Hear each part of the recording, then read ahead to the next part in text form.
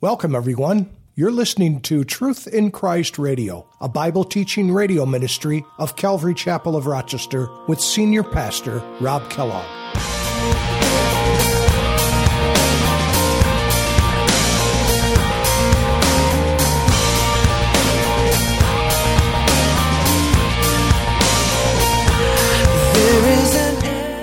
After they get across the Jordan, remember that slide I showed you, the Jordan River kind of cuts the thing right in half. So once they get across the Jordan, they got about another 6.5, 7 miles yet to go to Gilgal, where they're going to ultimately camp for the first night on that side of the Jordan. And guess what? The water behind them is roaring again. They've crossed the Rubicon. There's no going back, is there? They've put themselves in this place, impossible in a sense. They're either going to trust God that He's going to be faithful for what He said He's going to do, or they're going to risk their lives and panic and try and swim across the water and be found downstream. How can I keep from shouting your name? I know I am loved by the King, and it makes my heart want to sing.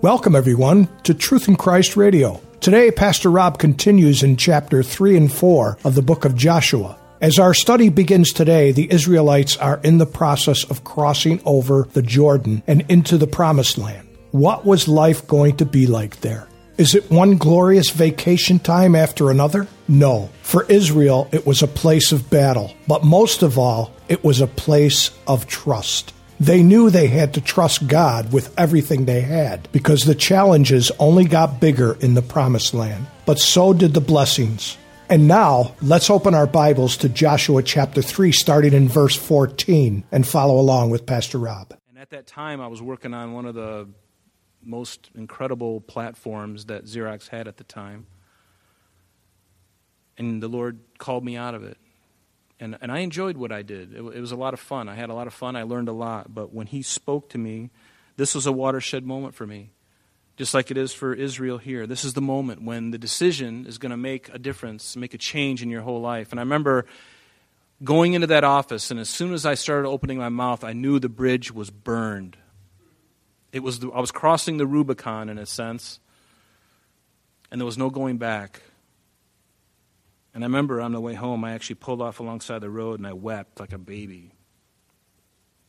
Because I realized what had just happened. I realized that I had burned my bridge. I mean, I was still kind with them, and actually I still continued to work for them for about another month to transition my responsibilities and train other folks and take my position. But I knew at that moment that that was it. At that point, they wouldn't want me anymore anyway. So verse 11, he says, "Behold, the ark of the covenant of the Lord of all the earth." Notice that. It's not just the Jews' God. It's the God of all creation. This is not just the Jewish God. He's the Lord of all the earth. He's the Lord of all the earth. And this phrase, Lord of all the earth, you're going to see it down in verse 13 of this same chapter, just a couple of verses away. But it reminded me of Psalm 24, where it says, "The earth is the Lord's, and the fullness thereof, and they that dwell therein." Everything belongs to Him. So it's not just the Jews' God, it's the God of all the earth, the God of all creation, the God of all the universe. He spoke it all into existence. He holds it all in the span of His hand. How great is this God? Give me a break. Amazing. Amazing stuff. "Now therefore," verse 12, "take for yourselves 12 men from the children of Israel, one man from every tribe, and it shall come to pass, as soon as the soles of the feet of the priests who bear the ark of the Lord, of all the earth, by the way, shall rest in the waters of the Jordan, that the waters of the Jordan shall be cut off, and the waters that come down from upstream, and they shall stand as a heap." Psalm 78 is a psalm of Asaph, actually. And it says in verse 12, "Marvelous things God did in the sight of their fathers in the land of Egypt, in the field of Zoan. He divided the sea, and He caused them to pass through, and He made the waters stand up like a heap." And certainly He was speaking of the Red Sea, but now as they stand before this mighty Jordan River, it's just raging at this time of year. In verse 14, so it was. When the people set out from their camps to cross over the Jordan with the priests bearing the ark of the covenant before the people, and those who bore the ark came to the Jordan, and the feet of the priests who bore the ark dipped in the edge of the water. And he puts some parentheses here, for the Jordan overflows all its banks during the whole time of harvest. This is not some localized, short, and there's like a dry spot, and it's just kind of trickling water. There's no way. At this time of year, in the month of Nisan, or an Aviv, as they would also call it, this month is the month of harvest. This is the rainy season. This place is flowing with water. In fact, if you look up on the screen here, this neat little graphic is kind of interesting because up here is Mount Hermon, and this is a 9,000 feet mountain, 9,000 feet above sea level, actually. And the Dead Sea down here is about 1,400 feet below sea level. So you think from the waters melting on Hermon, going all the way down to the Sea of Galilee, going all the way down into the Jordan here, and it's going from a height of 9,000 feet above sea level to all the way down to the Dead Sea, 1,400 feet below sea level. That water is cruising. It is cruising at harvest season, in the rainy season. This water is barreling down. Verse 15, and as those who bore the ark came to the Jordan, and the feet of the priests dipped in, and we saw that, verse 16, that the waters which came down from the upstream stood still and rose in a heap very far away at Adam, and the city that is beside Zaretan. And so the waters that went down into the sea of Arabah, the salt sea, failed and were cut off, and the people crossed over opposite Jordan. And if we look at this slide up here on the screen right now, we can see that this right here is where they were crossing, right over in this area down in here. But 15 miles upstream, there is a little town or a little place called Adam. And this is where the waters began to be stopped. And there's been, actually I'll get to that later because I don't want to spoil our chapter 4. But this is where it was all dammed up right up here in Adam. It's kind of a play on words, isn't it? There's a dam. Adam. There's a dam up there. I'm glad you laughed because that means you're awake. So praise the Lord for that. But notice that it wasn't until they stepped in that the waters were abated. They had to take the step because can you imagine carrying an ark? Let me tell you something. That ark was heavy, and as they're walking across and they're looking at the waters raging by, they're thinking, we're going to die. If we're going to carry this thing across, that means we got to go down into it. It's going to come way over us, and we're going to be like guys underwater, and we're going to be cruising across. There's no way we're going to make it. We're going to drown within minutes. And the ark is going to be lost, and everything in it. The tablets going downstream. But the Lord is a lot like that sometimes with us, isn't He? He tells you to do something, and you're standing before something, and it's not until we take that first step that He actually begins to move. And sometimes He waits for us to make that first move. And from the all-out appearances of things, we're thinking, this is a suicide. This is suicide. Lord, I'd much rather have died in the wilderness. Why are you bringing me now here so that I can drown? You can hear it in their head.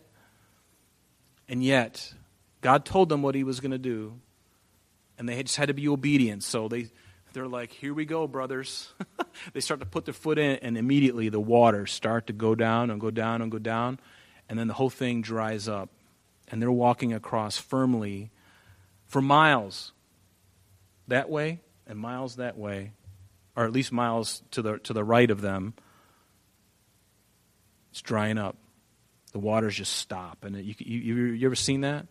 When the tide goes out really quickly before a hurricane, and the tide is just being drawn out, or right before a tsunami, all the water just starts to recede. And that's kind of like what happened. And they walk across. Kind of reminds me of Psalm 119. Your word is a lamp unto my feet and a light unto my path. They had to take that first little baby step. The Lord may cause you to do that. He's not going to give you the whole picture, perhaps. He's just going to say, take one step in front of another. Just do that one thing, and I'll show you the next thing. And then I'll show you the next thing. But it's obedience on our part, right? Because we can't figure this out. I couldn't have figured all this out. I didn't know what He was doing in my own life. And maybe you don't know what He's doing in your life yet, but you take one foot in front of the other, and you find that He is with you, And you just be obedient to do the right thing. And when he shows you to do something, do it. Take a step of faith and see what he does.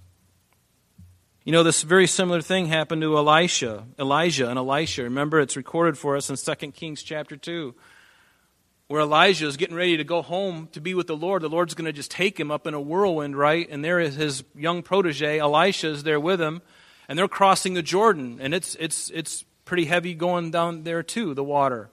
And Elijah takes his mantle and he slaps the water, and God just creates another miracle. And they walk across, and then the waters come back to their full capacity.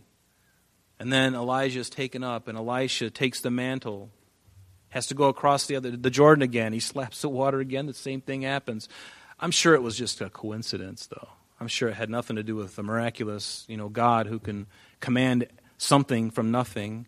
Is it easy for him to take something that we can all see and do something with it that defies physics? He's very able to do that. On dry ground. The Hebrew word is haraba. It literally means desert. They crossed over on dry ground, on firm ground. The priests who bore the Ark of the Covenant of the Lord stood firm on dry ground in the midst of the Jordan, and all Israel crossed over on dry ground until all the people had crossed over completely. So let's get into verse 14, or chapter 4, I'm sorry. And it came to pass, when all the people had completely crossed over Jordan, that the Lord spoke to Joshua, saying, Take for yourself 12 men from the people, 1 man from every tribe, and command them, saying, Take for yourselves 12 stones from here, out of the midst of the Jordan, from the place where the priest's feet stood firm, and you shall carry them over with you and leave them in the lodging place where you will lodge tonight. Notice that. Sometimes reading the Bible, if you just read it for what it's worth and really pay attention to the words, you're like, oh, good grief. You mean, after they get across the Jordan, remember that slide I showed you, the Jordan River kind of cuts the thing right in half. So once they get across the Jordan, they got about another 6.5, 7 miles yet to go to Gilgal, where they're going to ultimately camp for the first night on that side of the Jordan. And guess what? The water behind them is roaring again. They've crossed the Rubicon. There's no going back, is there? They've put themselves in this place, impossible in a sense. They're either going to trust God that He's going to be faithful for what He said He's going to do, or they're going to risk their lives and panic and try and swim across the water and be found downstream with a lungs full of water. But did God bring them into the land to kill them? No, He wanted to bless them. He told them that, right? So take for yourselves every man the 12 tribes. And so, verse 4, then Joshua called the 12 men from whom he had appointed from the children of Israel, 1 man from every tribe. And Joshua said to them, Cross over before the ark of the Lord your God into the midst of the Jordan. Remember the priests. Think about this job, guys. They're there, the priests are holding the ark, and they're standing in the middle of the thing. There's probably 4 of them, 1 on each side of the thing, and they're holding the staff there. And they're just waiting for hours. Have you ever stood at a wedding? Have you been a groomsman or a maiden of honor, and you're standing there, and the priest and the pastor, he just keeps talking and talking and talking, which I never do. But he sits there and he's talking, and pretty soon, and I've seen this myself, if you lock your knees, you're toast. Especially if you've been drinking the night before, like some unsaved people do. Oh, they don't do that, do they? But anyway, and they lock their thing standing at attention, and I've seen them just fall face flat. I mean, they don't even put their hands out in front of them. They're standing there, and all of a sudden, you just, boom. Lights are out. It's like the little, they fall down. I've seen it twice, actually. It's kind of disturbing. But here they are, standing in the ark. Can you imagine? I mean, they're probably talking to each other. Man, bend your knees, bend your knees, bend your knees. Just shake it off, man. Just shake it off. Because after hours, they're just like, oh, good grief, Lord, help.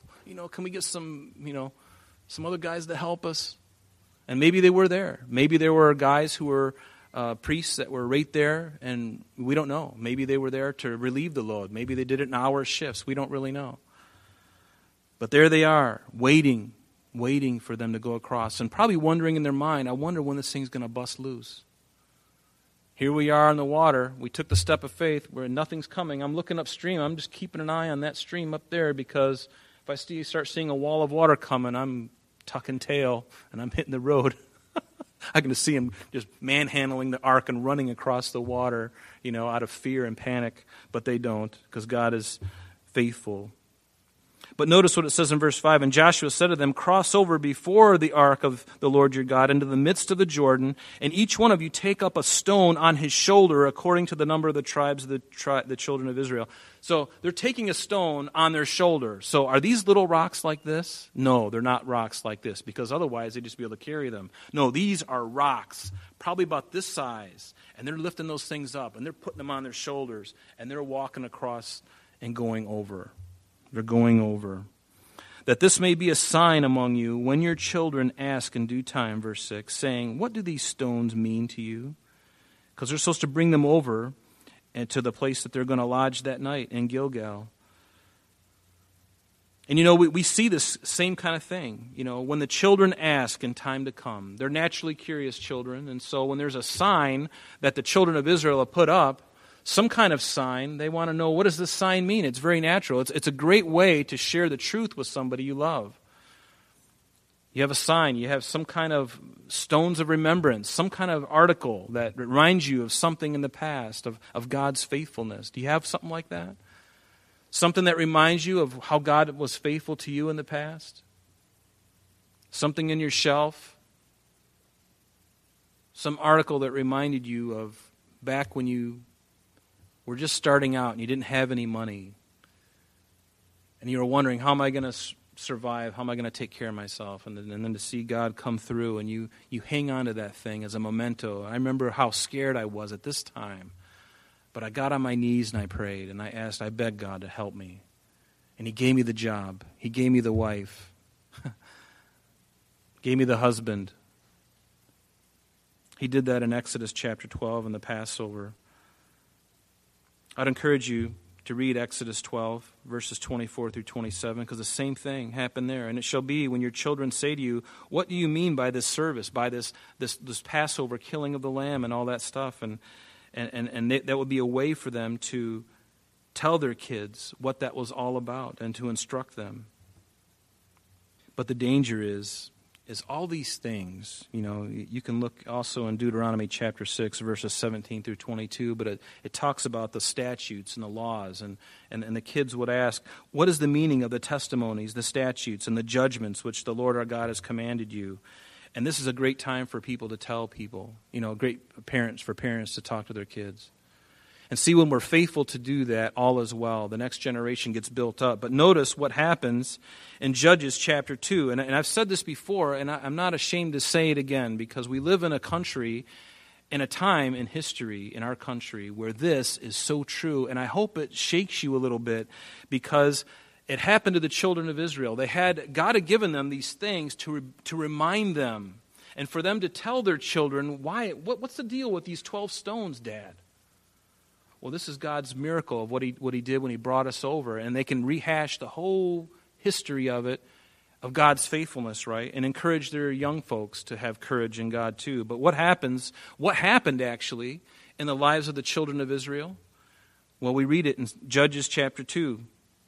It says, when all that generation, Joshua and the elders that outlived him, when they had all died, it says in verse 10 in Judges chapter 2, when all that generation had been gathered to their fathers, another generation arose after them who did not know the Lord nor the work which He had done for Israel. And why? Because parents didn't share with the kids. They weren't faithful in sharing with them the truth. See, that's why the wonderful privilege that we have as parents is to share this with our kids. Share it with them. Read it to them, even if they don't like it. We're all human. It's so easy to read when your child is really interested in the book that you're reading. Oh, can you read that to me again? And they're quick to run up into your lap, or they're fine with laying on the couch and listening to you speak. You read to them again, the same book that you've read to them. But when you read the Bible, all of a sudden there's some resistance. When you read the Bible, there's some hesitancy. There's a battle going on for the heart and the mind of that child. And there's a battle in your own heart because you're thinking, why do I even bother? They're not even listening. I'm reading the words, but I'm looking at their eyes, and they're just checked out. But parent, don't you give up. You continue to pray, and you just keep going through the motions of doing the right thing. Read the Word to your kids. Pray with them. It doesn't have to be much every day. You could do all this in a half hour if you could, every single day with your kids. At some point during the day, read to them.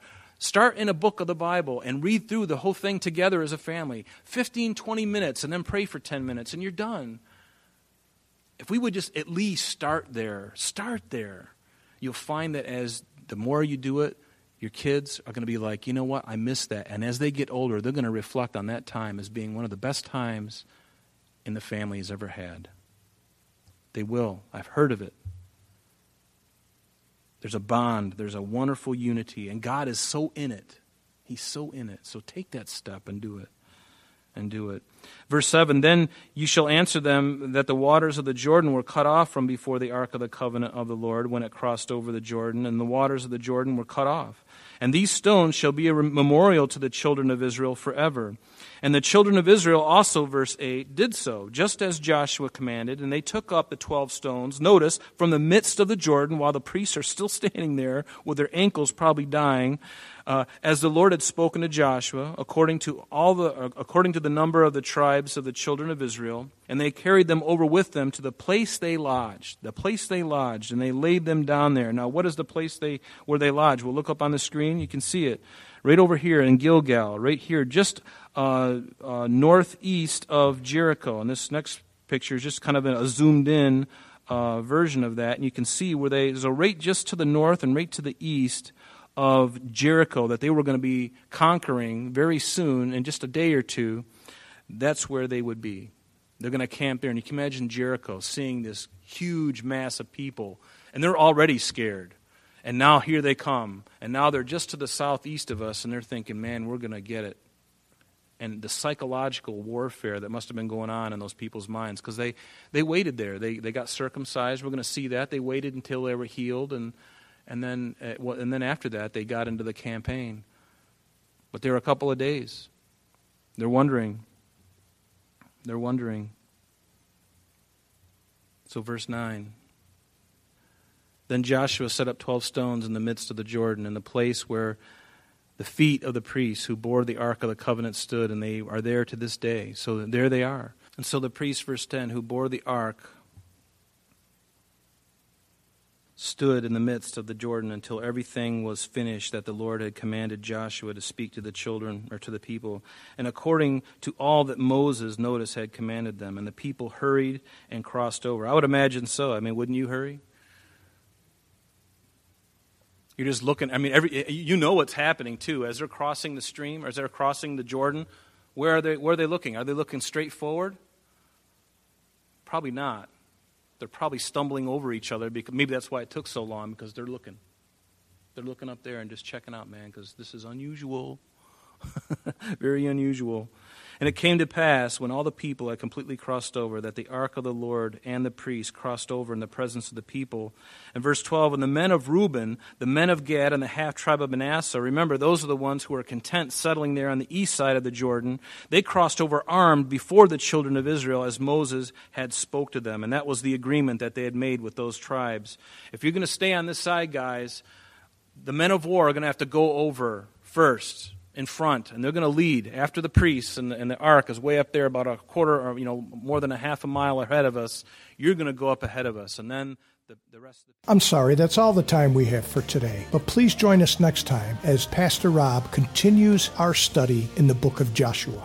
Calvary Chapel of Rochester is located at 2503 Browncroft Boulevard, Rochester, New York, 14625. You can reach us at our church office between 9 a.m. and 4 p.m. Monday through Friday at area code 585-586-3140. If you would like to have an audio CD of today's message mailed to you in its unedited form, simply mention today's date when contacting our church office. You can also contact us via the web by logging on to www.calvaryrochester.com. There you will be able to access a number of useful things, such as information concerning our beliefs, our ministries, contact information, our location, service times, and much more. You can also download or listen to the radio and sanctuary messages free of charge from the teachings link at the top of the page. To listen to Calvary Chapel of Rochester sanctuary messages or Truth in Christ Radio on your mobile device, just subscribe to both through Google Play and Apple Podcast. You may also join us on Sundays and Thursdays through live streaming of our services and Bible studies. Just click on the online services link.